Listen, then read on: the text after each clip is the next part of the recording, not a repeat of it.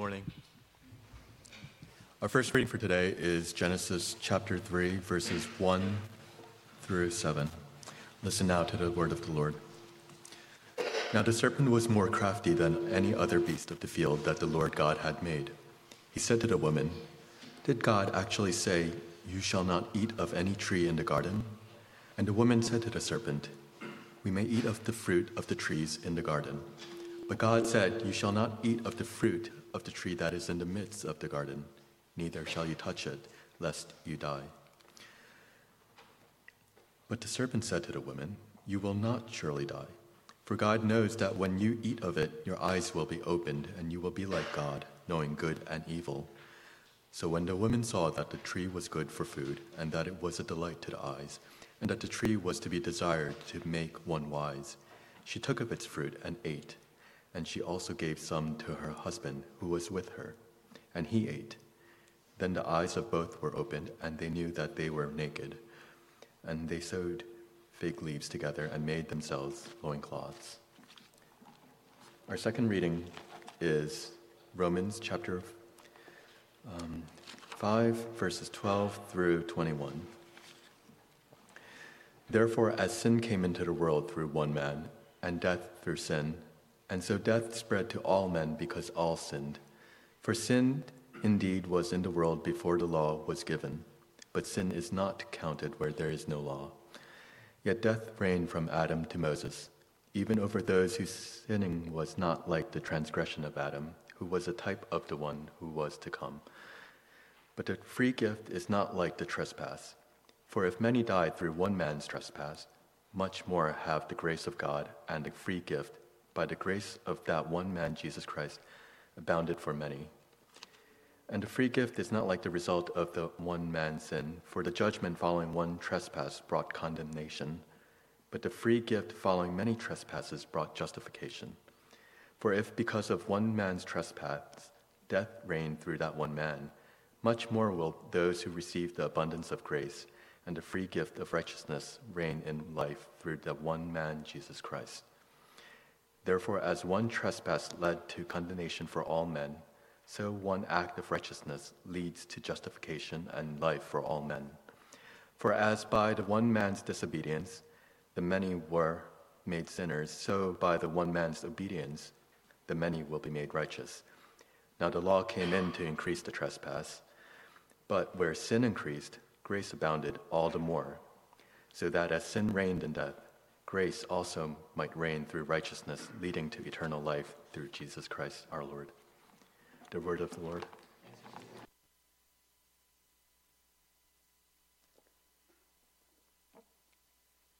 Good morning. Welcome. Those of you who are new to our service, we are going through a series of sermons on the New City Catechism. But before that, just a couple things. I've noticed that some of you have already started posting pictures for the BLT. Those of you who missed the sermon last week, you can catch it on the website. We're encouraging the church this year to really make an effort to have face-to-face conversations and meetings and to post pictures of those meetings. And so I was glad to see that this week already a number of you have started to do that. Also, I want to again remind you and alert you and encourage you to make an effort during this season of Lent, which will begin in 2 weeks, to come to church early and attend the theology question and answer time, where we'll be going through questions about Scripture, about its reliability and application. So I want to encourage you to come to that at 10 o'clock. And then also to stay after the worship service for a time of small group Bible study just during the season of Lent. So I'm asking you again to commit 6 weeks, 6 Sundays. We'll have lunch, we'll have childcare, and so for those 6 Sundays to come early and to stay later and to just engage with one another in times of study and fellowship. So I hope you can all do that. The New City Catechism, the next several weeks, some of the answers are a little bit long. And so if you haven't been doing this already, I really cannot stress enough, please listen to the songs. they will help you from them. So if you haven't been doing that already, I really want to encourage you to listen to the songs to help you in the memory of catechism answers. All right, so let's review very quickly, beginning with question 1. I invite you to close your eyes as you have them memorized, otherwise to recite along with everyone else as you read them. Question 1, what is our only hope in life and death? Question 2, what is God? Question 3, how many persons are there in God?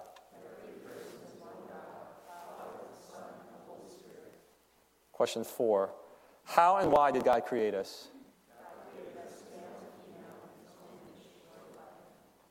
Question 5, what else did God create? Question 6, how can we glorify God? Question 7, what does the law of God require?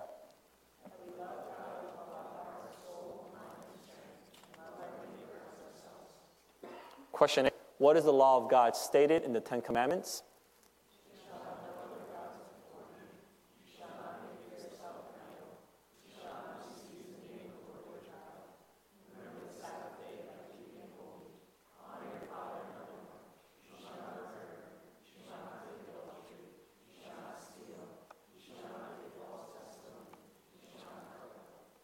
Question 13, remember we're skipping a few.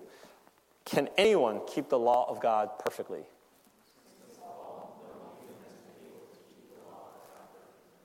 And today we're going to take a look at question 14. Did God create us unable to keep his law? Answer?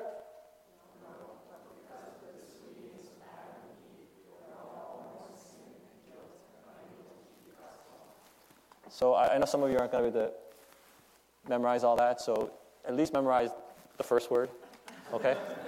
All right, let's pray. God, thank you for this day. And we ask that we might hear your word and then help us obey. We ask in Jesus' name. Amen.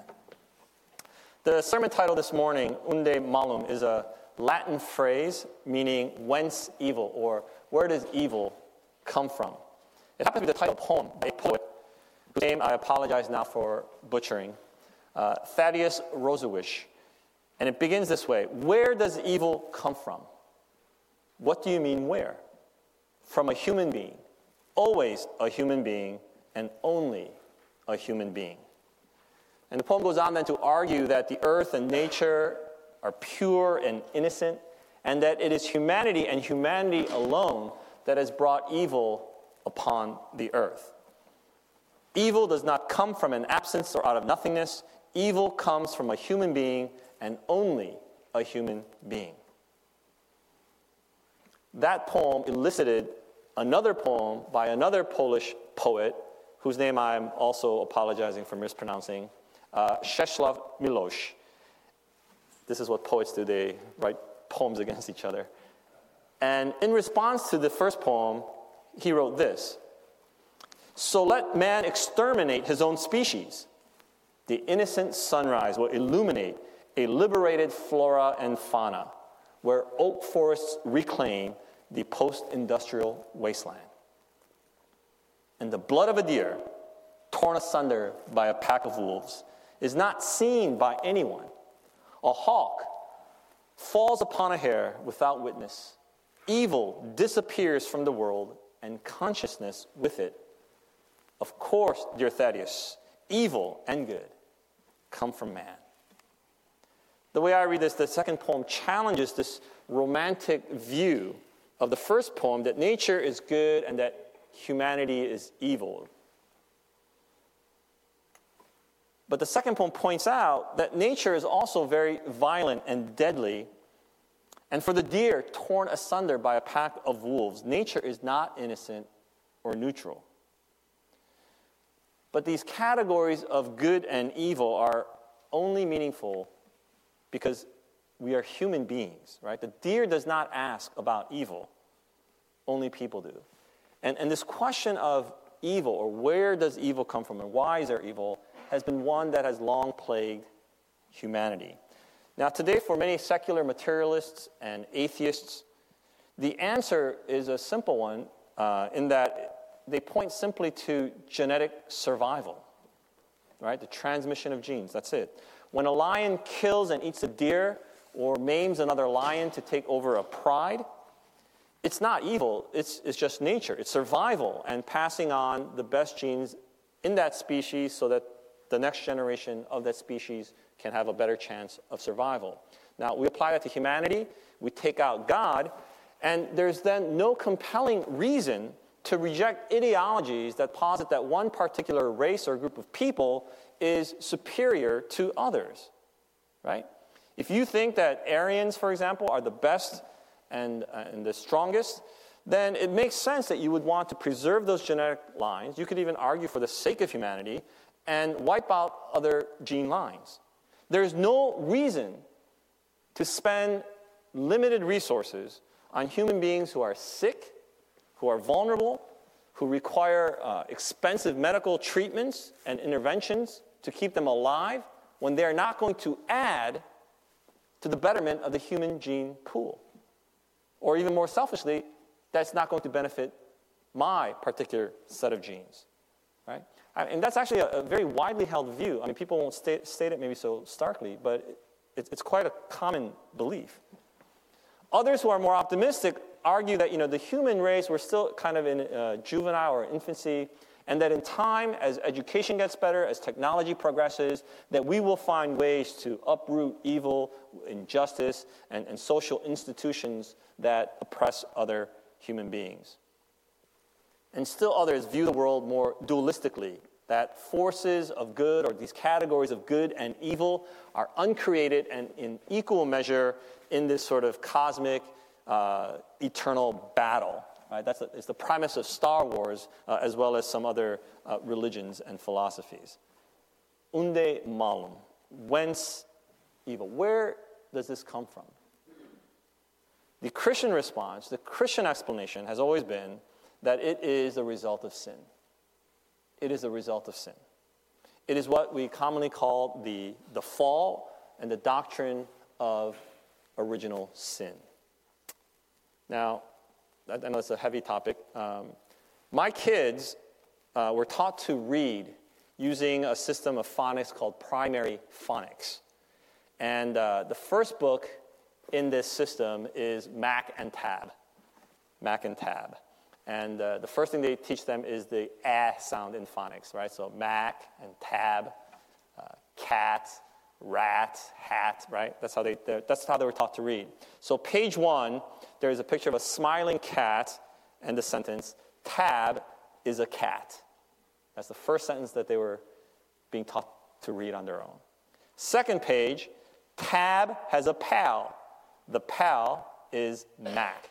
So it's this nice friendly cat, and this rat is sitting on top of him. Third page, Mac is a rat. Mac has a hat, right? So that's how we teach our kids how to read. In our children's literature, in teaching them to read, we completely ignore the fact, we lie to them that a cat and a rat are not going to be friends, right? That a rat is not going to wear a hat. Truthfully, it should read, Tab is a cat. Tab likes to eat rats like Mac. That's the way it should read, right?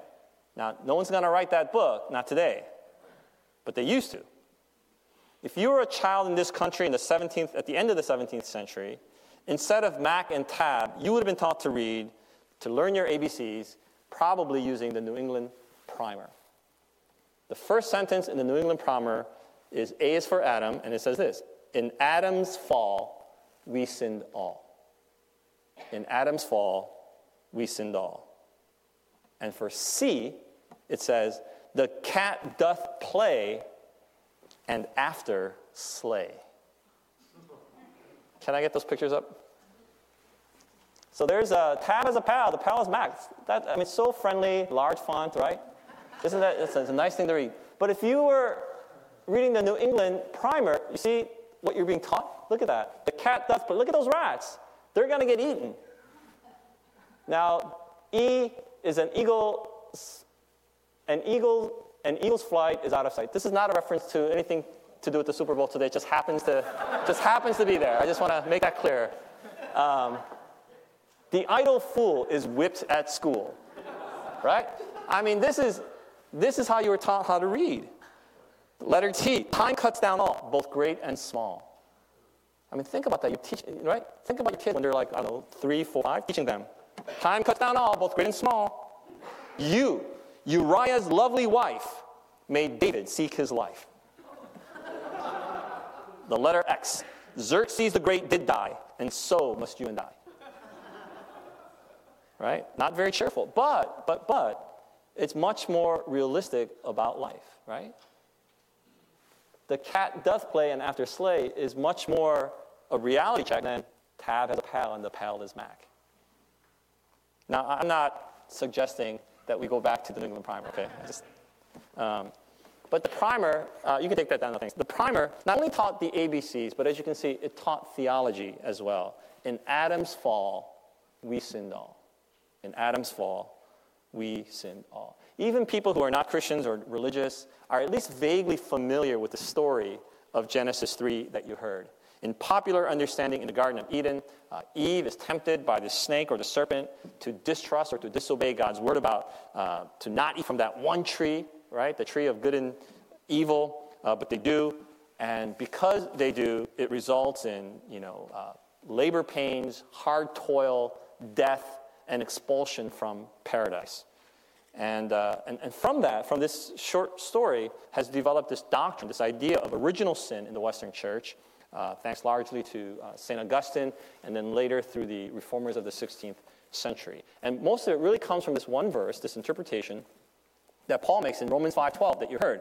Therefore, just as sin came into the world through one man, and death through sin, and so death spread to all men, or all people, because all sinned.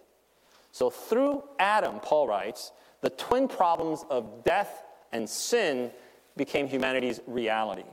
And so the doctrine of original sin is a way for us to try to understand how it is that we today, thousands of years later, are implicated in the sin of Adam, or the fall of Adam. And over the centuries, again, theologians and scholars have tried to figure out how this works.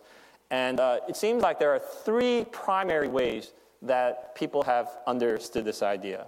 The scholar Douglas Moo organized them under the headings of imitation, infection, and inclusion, which I found helpful. So imitation, infection, and inclusion.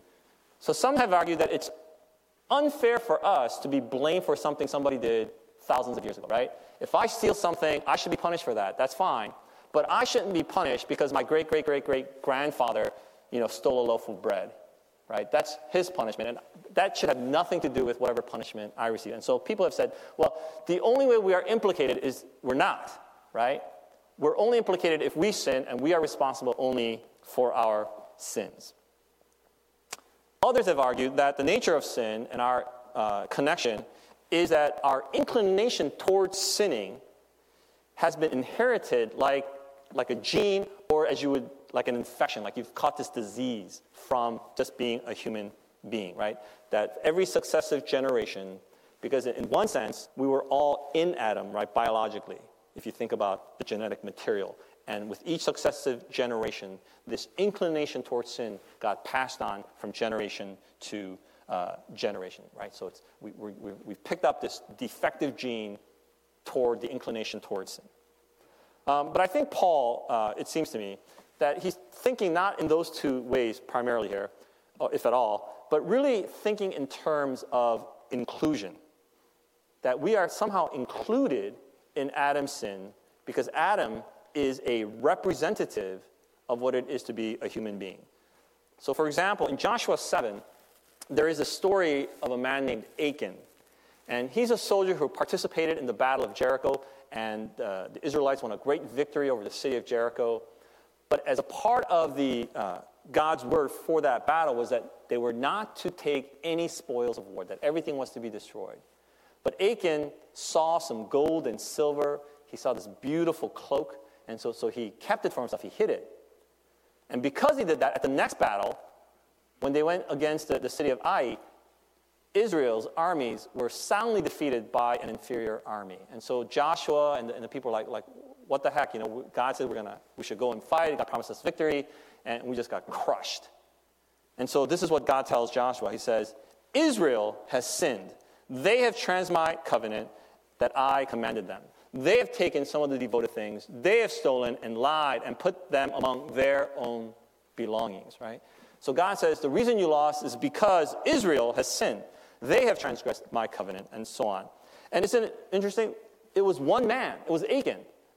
It wasn't that the whole army took the spoils of war. It was just Achan. But God says, Israel, all of you, the whole nation has sinned. They have transgressed my covenant. They have taken some of the devoted things. They have stolen and lied about them. Right? So it's this constant, right? There's this sense of communal reality that what one man does includes what the entire nation is a part of. And I think that's a sense of belonging that we don't fully appreciate anymore. It's in Adam's humanity. He's more just a whole individual.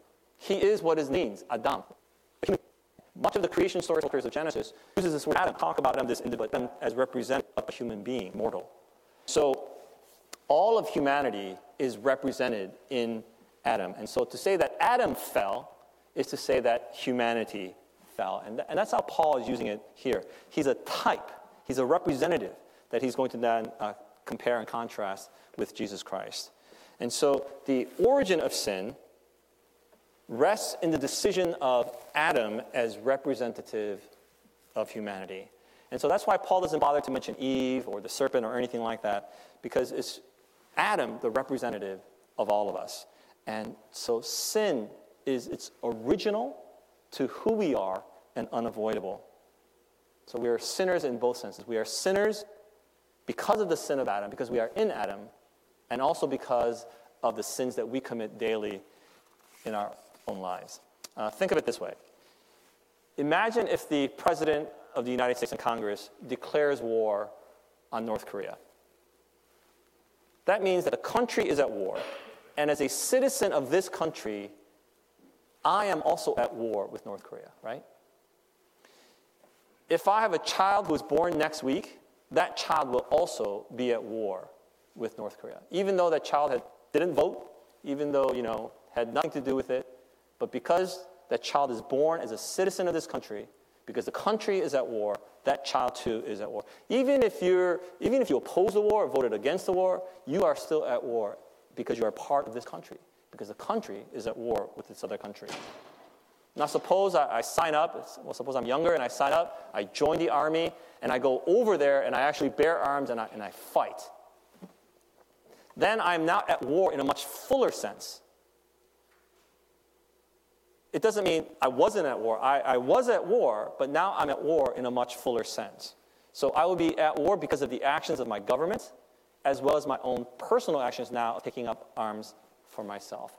And that's really this sense that Paul is getting at here. It's the story of humanity. We are sinners not simply because of the things that we might do, but because of our implication in the fall of humanity as represented in Adam and in his fall. Those of you who are parents, you know that none of you ever spent a single second teaching your children how to lie, how to steal, how to cheat, right? You don't do that. You don't do that because they know how to do that. Yes, even your kid, the good one, right? They know how to do that without you giving them an example. And it's not because they see you setting a bad example that they're learning from. It's part of their nature. It is. They know how to sin. We all know how to sin. It's who we are. Now, this is not to suggest that all your children or all human beings are devoid of any good or are pure evil or anything like that. We are made in God's image. We are made in God's image. We retain something of God's image and are still capable of doing good and beautiful things. But sin has corrupted our very ability to love God with our whole hearts, mind, soul, and spirit, and strength. And as I preached last time, we cannot choose God of our own free will because our very wills have been corrupted. David Bisgrove gives this illustration that if you were to, for example, put 2 bowls of food in front of a lion, right? If you put a bowl of raw meat and a bowl of, like Caesar salad, technically speaking, the lion has a choice. Theoretically, it could choose the Caesar salad, but it won't, obviously, right? Because its nature won't let it. Even though there is theoretically a choice, its nature will make it eat the meat.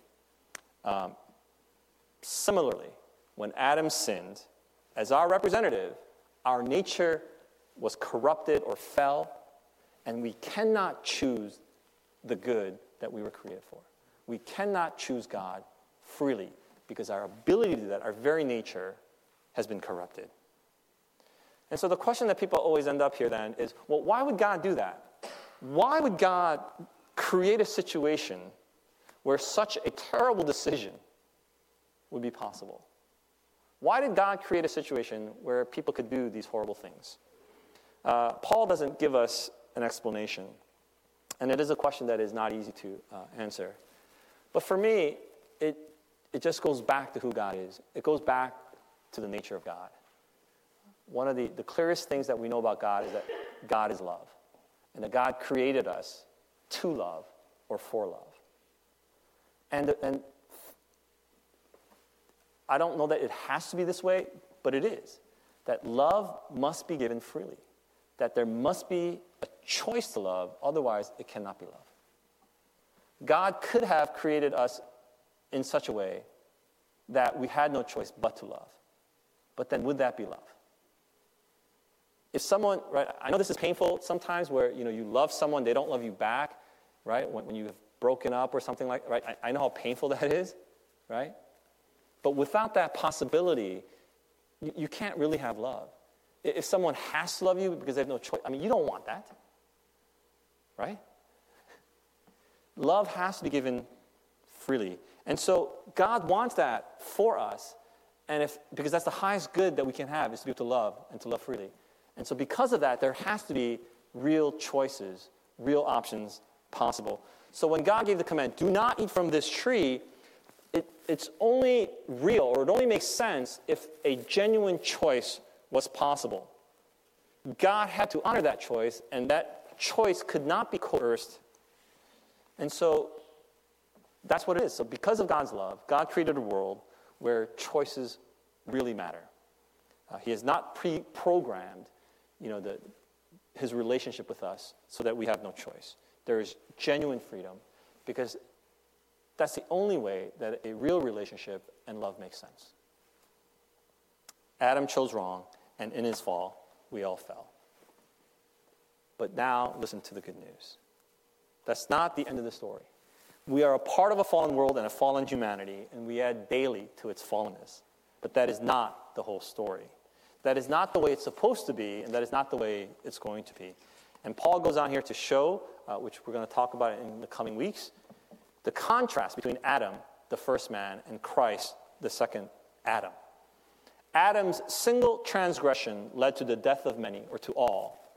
But he says, but how much more now God's grace shown in Jesus Christ will result in life. One man's disobedience led to death for all of humanity, but one man's obedience is now going to lead for life for all of humanity. One man's sin, one sin snowballed into this all these transgressions. But Christ's one act of obedience will cancel out all those many transgressions. Adam's sin brought condemnation to the human race, but Christ's obedience will bring justification. Adam made many sinners. Christ will make many righteous. The sin imputed to us in Adam is now replaced by a far greater righteousness imputed to us in Christ Jesus. Original sin reminds us that we are all in the same boat, that we are no better than anyone else, that we lack the power to shape our own will by our own power alone. But thanks be to God, who through Jesus Christ, through grace, has declared us righteous and given us the gift of eternal life. So believe the good news and be at peace. Let's pray. Lord, sometimes it is hard for us to understand some of these ideas. Sometimes your word can be hard and difficult, but we want to trust you, God, that though we are fallen in Adam, and though we fall daily, there is no condemnation for those who are in Christ Jesus. So we want to cling to that truth We want to build our foundation on the truth that you have loved us and that you have paid the price for us. So God, help us to know this hope. Make it more real in our lives. And in thankfulness to live a life that is worthy, that is pleasing, that demonstrates this truth that we have come to know. We ask all this in Jesus' name.